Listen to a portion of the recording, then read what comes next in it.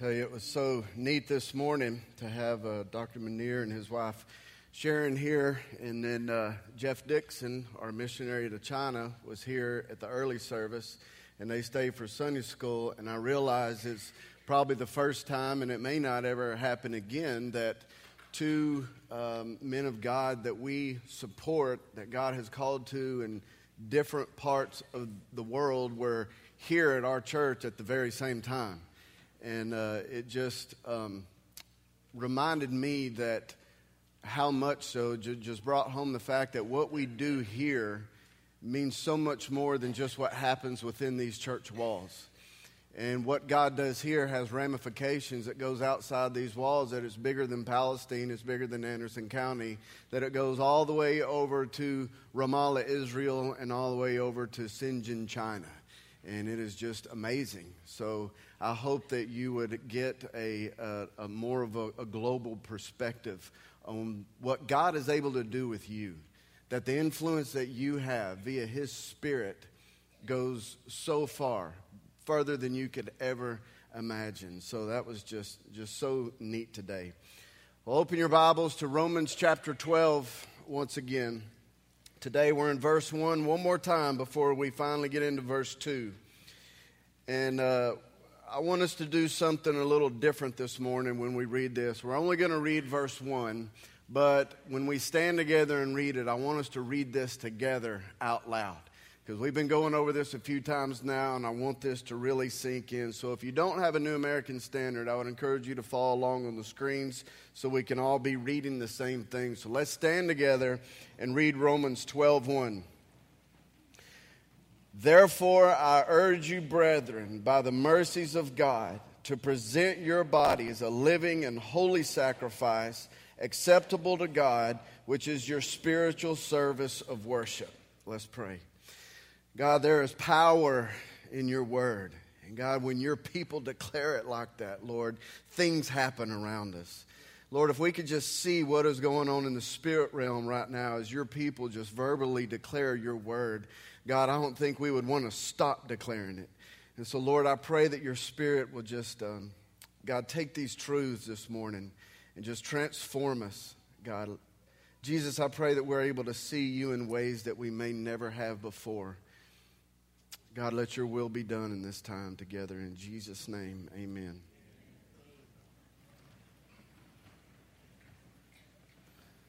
That was powerful, man. That sounded good. You know, I was back there during the baptism, and during that last song, I could hear the congregation singing out, and it was just, it's powerful when God's people just, Paul talks about one church, I can't remember, he wrote to, and he's talking about the sound that you are making is going out far and wide. Man, God has called us to make a sound, make the sound of the gospel, whether it's through song or whether it's through declaring the truths of his word. So I encourage you to make that sound as loud as you can at every opportunity. For the last 3 weeks, we've been kind of camping out on this big transition in the book of Romans where Paul turns from doctrine to application. For the first 11 chapters, he's been talking about sin and God and salvation. And then chapters 12 through 16 will be about what we are to do with all that, with everything, all these truths that he has laid out in the first 11 chapters. But before Paul tells us how a Christian life should be lived, he wants to be sure that we understand that Christian living, first and foremost, is an act of worship to God. And if we do the things that Paul says for us to do in the next 5 chapters from anything other than a heart of worship, then we can't really say that we are living the Christian life. There is a big difference between living the Christian life and going through the motions of Christianity. And what separates those two things is a heart of worship. Now, to the Jews living in Rome, whom Paul was writing this letter to, this had to be somewhat of a foreign concept, because the life of a Jew under the Old Covenant system had a lot to do with duty and obligation rather than so much so being from worship. I mean, the sacrifices that were offered in the temple and the obedience of the law, the observance of all the rituals, ceremonies, and ordinances were all done because these were the things that God required in order for them to remain in good standing with Him. And so they did these things out of a sense of duty and obligation, not just their duty to God, but also their duty to their nation, their race, because doing these things is what separated them from everyone else. And I can just imagine that living that way, there had to be this constantly nagging thought of, I wonder if I have done enough. If obedience to the law was a requirement for every time I sinned, or obedience to the law was a requirement, and there were times that I did sin, there were times where I wasn't able to live up fully to the law, then my only hope is that I had obeyed enough of it. If offering sacrifice for my sin was required, well, what if there were some sins that I didn't cover? What if there was something that I had forgotten about, a sin that I wasn't aware of, or one that I had forgotten about? And so had to be this ever-present thought of, what if I haven't done enough? And I'm telling you right now, this is a miserable way to live. And I know, because this is exactly the way that I used to live in my relationship with God. And it's the exact same way I believe many people are living today. It's just hoping that the good things that they did in life will outweigh the bad in the end, but not really ever being completely sure. Everything I used to do for God, I did out of a sense of duty and obligation, thinking I have to do this in order for God to like me, in order to go to heaven. Gosh, I hope I'm doing enough. Folks, that is not the abundant life that Jesus said that He came to give us. The gospel is not obey the law as much as you can, and in the parts that you aren't able to obey, Jesus is there to cover that for you. The gospel is that Jesus met all the requirements fully. He obeyed the whole law perfectly. He was the full and final sacrifice. He is the substance that all the shadows of the law and the ordinances and rules, rituals and ceremonies were pointing to. And so because of what Jesus has done, we no longer have to wonder if what we are doing is going to be enough. We can now trust the fact that Jesus did do enough on our behalf. Jesus is enough. We're not getting in because of us. We're getting in because of Jesus. And what that means then is that because of Jesus, we can now live from an attitude of worship instead of just always from a sense of obligation and duty. Church, God is not after our begrudging obedience. He's after our worship. And living a life of worship to God, living your life as worship, will just naturally results in obedience to His Word. 2 weeks ago, one of the main points of the message was that the Christian life without the gospel is nothing but dead religion. Believing and trusting the gospel, who Jesus is, what He has done, who you are in Him. This produces worship in us from our heart. And so we can also say then that Christian action apart from worship is also dead religion. And so the question I believe we need to ask ourselves from time to time is, why are you doing the things that you do? Is it because you feel obligated to do it, like you have to, like this is your duty as a Christian? Or do you do it as a response to the good news, as an act of worship? Because if we are doing anything for God just out of this rote sense of duty and obligation, we're still living under this old covenant mindset. And another way of asking the question would be, are you doing it so that you will look good to God, or are you doing it because God looks so good to you? That's the difference between living under the law and living with the gospel. This is a point that Paul is making at the beginning of chapter 12, and he's using this old covenant terminology to illustrate a new covenant truth. I told you a couple weeks ago that sacrifice under the old covenant is different than sacrifice now that Jesus has come and changed everything. In your notes there, I've listed a couple of these differences. Under the old covenant, the sacrifices were done out of a sense of obligation. Under the new covenant, they are done out of an attitude of worship. Under the old covenant, they were done so that God will bless me, so that God will favor me, so that God will accept me. Under the new covenant, it's because Jesus has. Because of what Jesus has done, I can live my life as an act of worship to Him. Old covenant truth, so that God will, I now have to. New covenant truth, because Jesus has, I now can. Completely different attitude and perspective between those two truths. Last week I told you that we would look at these 4 words that Paul uses to define true worship. And then we looked at the first one, which is our body. And we said that it is not our bodily looks, but it's our bodily actions. Today we're going to look at the other 3, living, holy, and acceptable. And as we do, you'll see how they support everything that I just said. So the second word that Paul uses to define true worship is living. And this just reinforces the fact that God is not after our bodily looks. That's not what's important to Him. It's what we are doing with our bodies. And it is somewhat ironic and telling to me for Paul to use the word living in relation to the word sacrifice. Because up to this point, people had always associated sacrifice with death. You had to lay an animal on the altar where it was killed.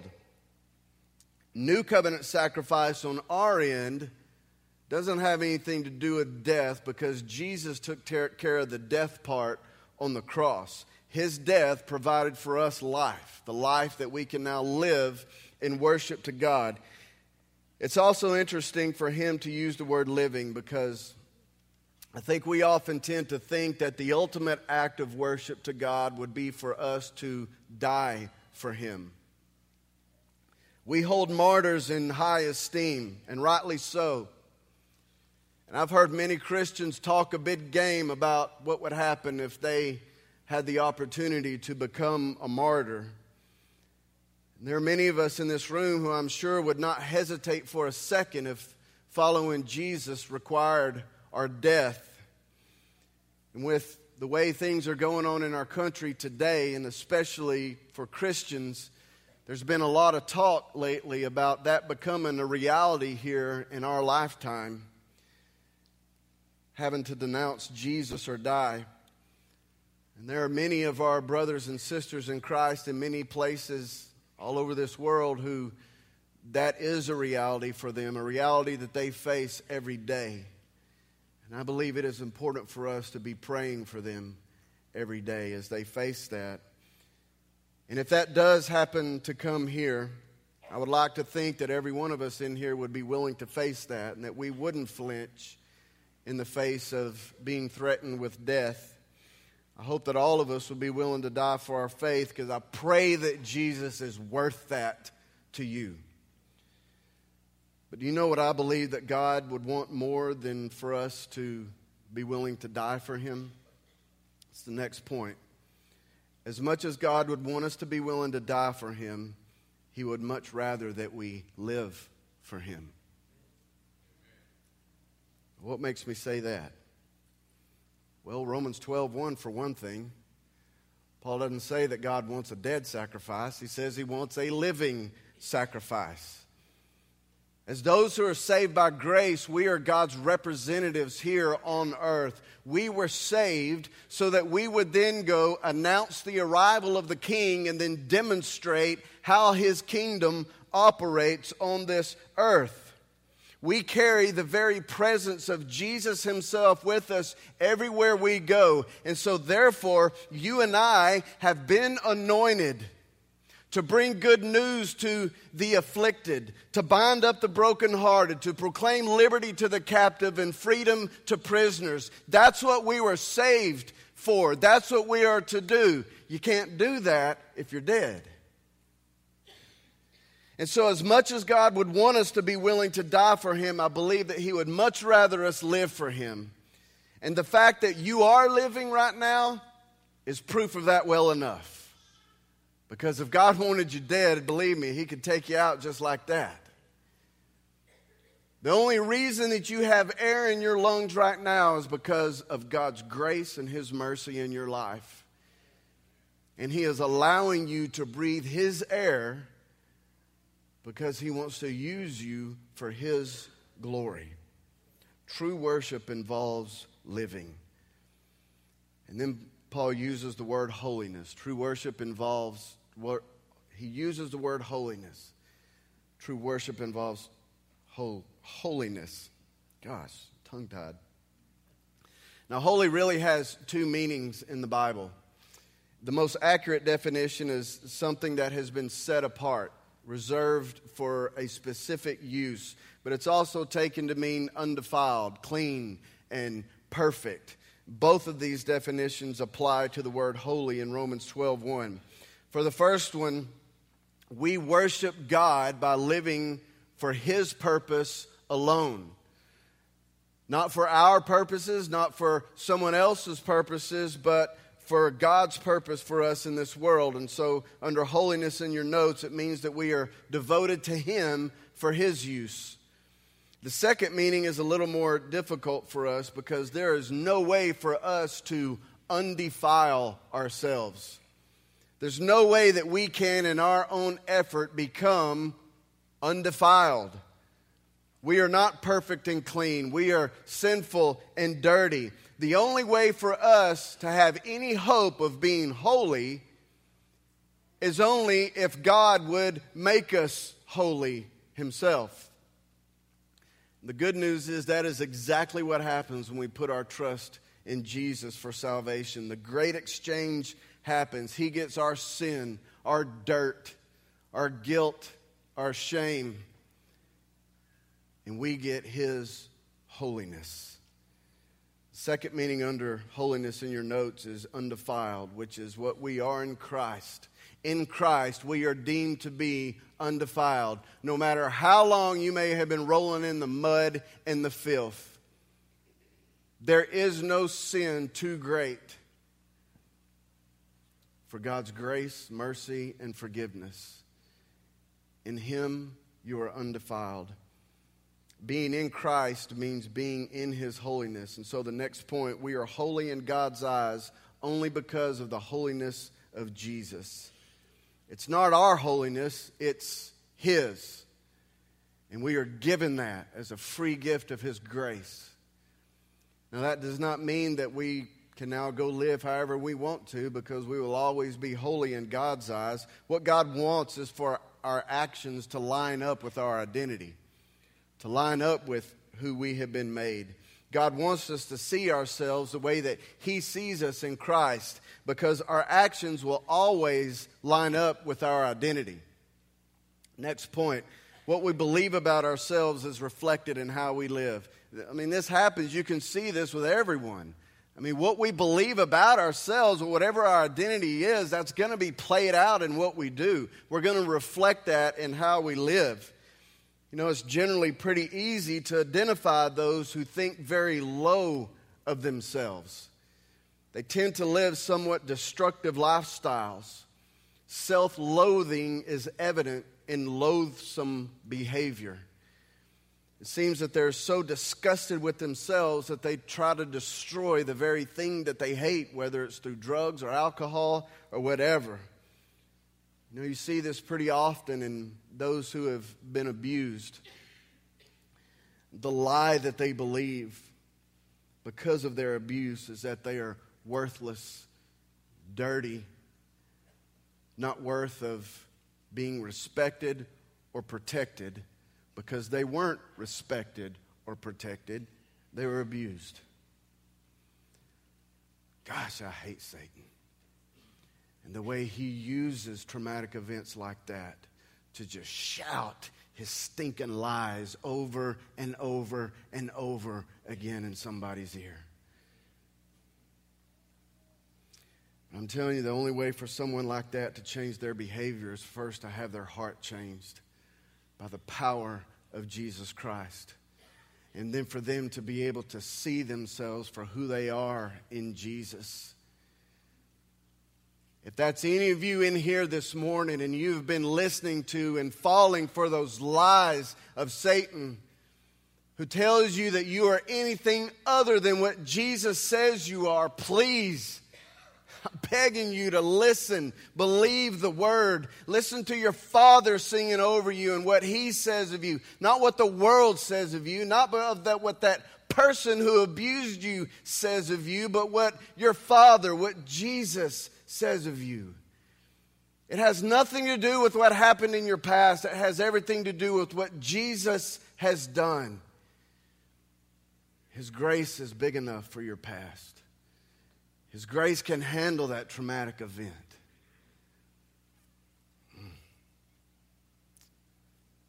The only way for us to be able to really live a holy lifestyle is to believe that we are holy in Jesus. It is to see yourself the way that God sees you through him. That is why I say that we cannot ever get away from the gospel. This is why we need to keep preaching it to each other and to ourselves over and over and over again until it finally sinks in and we actually start believing this stuff. And then finally, Paul says that true worship involves a living and holy sacrifice that is acceptable to God. Now, do these words add anything to the word holy? I mean, if we are worshiping God by living holy lives with our body, wouldn't that automatically be acceptable to him? What these words add is God. It makes God explicit.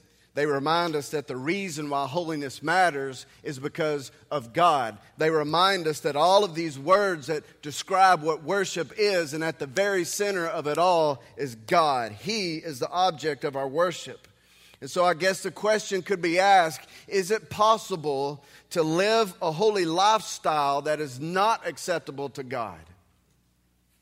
And is it possible to live a holy lifestyle for anyone other than God? I believe the answer to both of them is yes. Let's look at the first one. How can we live a holy lifestyle in a way that is not acceptable to God? Well, first of all, the very way that I talked about at the beginning. It's approaching your relationship with God and what you do for him from an old covenant mindset. So when we do it just from a sense of obligation rather than an attitude of worship. Like I said before, God doesn't want your begrudging obedience. He wants your worship. A couple weeks ago, I quoted 2 Corinthians 9:7, where Paul says, each one must do as he has purposed in his heart, not grudgingly or under compulsion, for God loves a cheerful giver. A cheerful giver, not an obligated, not a begrudging giver. Peter tells the elders, shepherd the flock among you, not under compulsion, but voluntarily with eagerness. These verses tell us that God loves it when we do because we want to, not just because we have to. And the only way we'll be able to live that way is when we get to a place with God where we actually enjoy him. Tell you what, enjoying God is something that you don't hear very much. So I promise you now, I pretty much grew up in church my whole life, and I cannot remember one time anybody saying the phrase enjoying God. God just wasn't painted as someone who you could really enjoy. But think about it. You think Jesus enjoyed the Father? Very much so. When he was here, he was demonstrating the kind of relationship with the Father that he wanted us to have with him. And then he went to the cross to make that possible. God wants us to find a place with him where we actually enjoy Him. If we only see God as some angry being who is always watching for when we mess up, then we will never be able to live life as a want to for God. It will always be as I have to, and we will always be nagged with the thought, I wonder if I've done enough. And then the second question, is it possible to live a holy lifestyle for someone other than God? You bet it is. I can't tell you how many times as a youth pastor I met so many young men who normally lived these wild lifestyles, who all of a sudden brought their behavior under control and started coming to church. It wasn't because of God. It was because of the pretty little thing that they were after. And I would sit down with these guys and I would talk to them and say, hey, I noticed, man, there's a lot of change going on in your life right now. You tell me what that's all about. Oh, it's all God. Man, I just decided it's time for me to start living for God. I say, it's not so your girlfriend will like you. No, I swear. I say, well, good, because God wants you for you. He wants you to live for Him. And I said, so I hope that's it, man. God wants your heart more than you want your girlfriend's heart.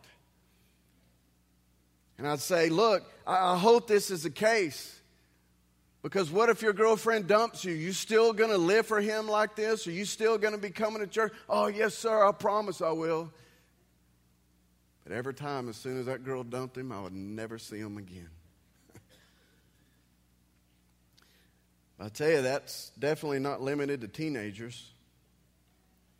How many men have tried to get their act together and come to church because their wife gave them an ultimatum? You start going to church or else. There could be some of you in here right now for that very reason. And if so, I want you to hear me. I admire you for doing whatever it takes for you to keep your marriage together, but God wants you. God wants you. And earning brownie points with your wife has absolutely no bearing on your relationship with God.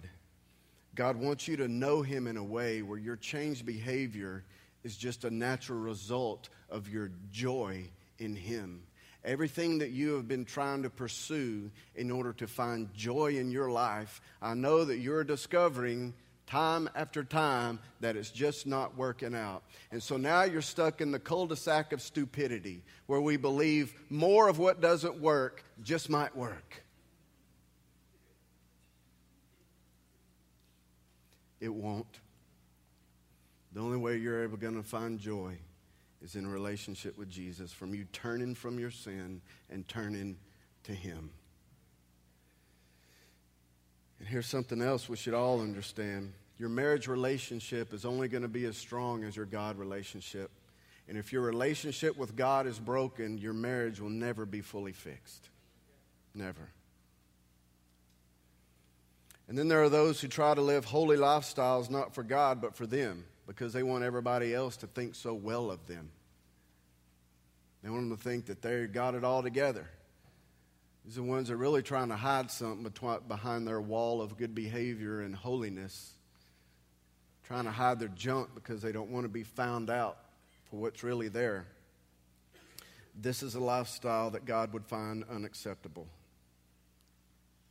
True worship is a lifestyle live for God, not live for your husband, not live for your wife or your boyfriend or girlfriend, not live so because of what others might think of you. It is for God alone. And so this is how Paul defines true worship. It's not just about singing loud and raising your hands. It's about the way that you live your life and where that motivation to do so comes from. But the main key to it all is Jesus Christ. And I'll bring this to a close by reminding us of how careful we should be to not get too self-absorbed with Romans 12:1. What do I mean by that? Well, even though this verse is talking about the way that we worship God, ultimately this verse is about Jesus. And we got to be sure that we don't miss him in this. And I'm telling you right now, he's all over these 4 words that we've been looking at. See, this verse describes Jesus to a T. His holiness. He was set apart, devoted to be used strictly for God purposes of the redemption of mankind. He offered his body as the ultimate sacrifice. He is the only man to ever have been deemed acceptable to God on his own. He is not some historical figure that we pay homage to once a week. He rose from death and is alive and well right now, living. His presence by his Spirit is right here in this room with us. The key to being able to live out Romans 12:1 is doing what Paul says in Colossians 3, first 3 verses. It'll be up on the screen. It says, therefore, if we have been raised up with Christ, keep seeking the things above where Christ is, seated at the right hand of God. Set your mind on the things above, not the things that are on the earth. Worshiping God with your body as a living and holy, acceptable sacrifice to God is what happens when our minds are set on Christ and where he is now, considering what he has done. And when we know, believe, understand, and trust in who he is and what he has done and who we are in him, this is how we will live. And so, church, we need to read about it. We need to study it. We need to keep singing songs about it. We need to be reminding ourselves every day over and over and over again, because Jesus is the key to it all. Without him, you got nothing. Read the story where there were these college professors and they were discussing religion and the validity of it and all the different religions and how it's all a farce. And so they were in this big lecture hall with this giant chalkboard, and they were listing all the different beliefs and elements of all these different religions. And they came to realize how they all pretty much were just the same thing. And they realized it was just all the same bunch of baloney. It was a university where one of their colleagues was C.S. Lewis. So they saw him walking down the hall and they said, hey, Lewis, come in here for a second. We got something for you. And they looked at it and he said, look at here. Here's all the religions. Now you tell us what makes Christianity different. And he looked at it and he goes, that's easy. He said, it's grace. They went, what? He said, grace. Every one of these religions up here you've got is about what man needs to do for God. Christianity is about what God did for man, to connect with him. He said, that's grace. There's your difference. And he walked out and they were left speechless. Grace will change you if you let it. Next week, we'll get into verse 2 and find out what it means to be transformed by the renewing of our minds. And it is good stuff. So be sure to come back. Let's pray.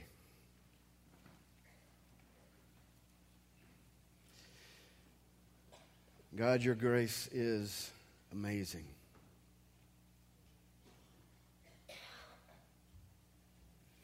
And Lord, I pray that right now, Lord, the sound that I have made by proclaiming your truth would drown out the sound of Satan's lies that have been so clear in somebody's ears. The lie about who they are, the lie about what they are capable of,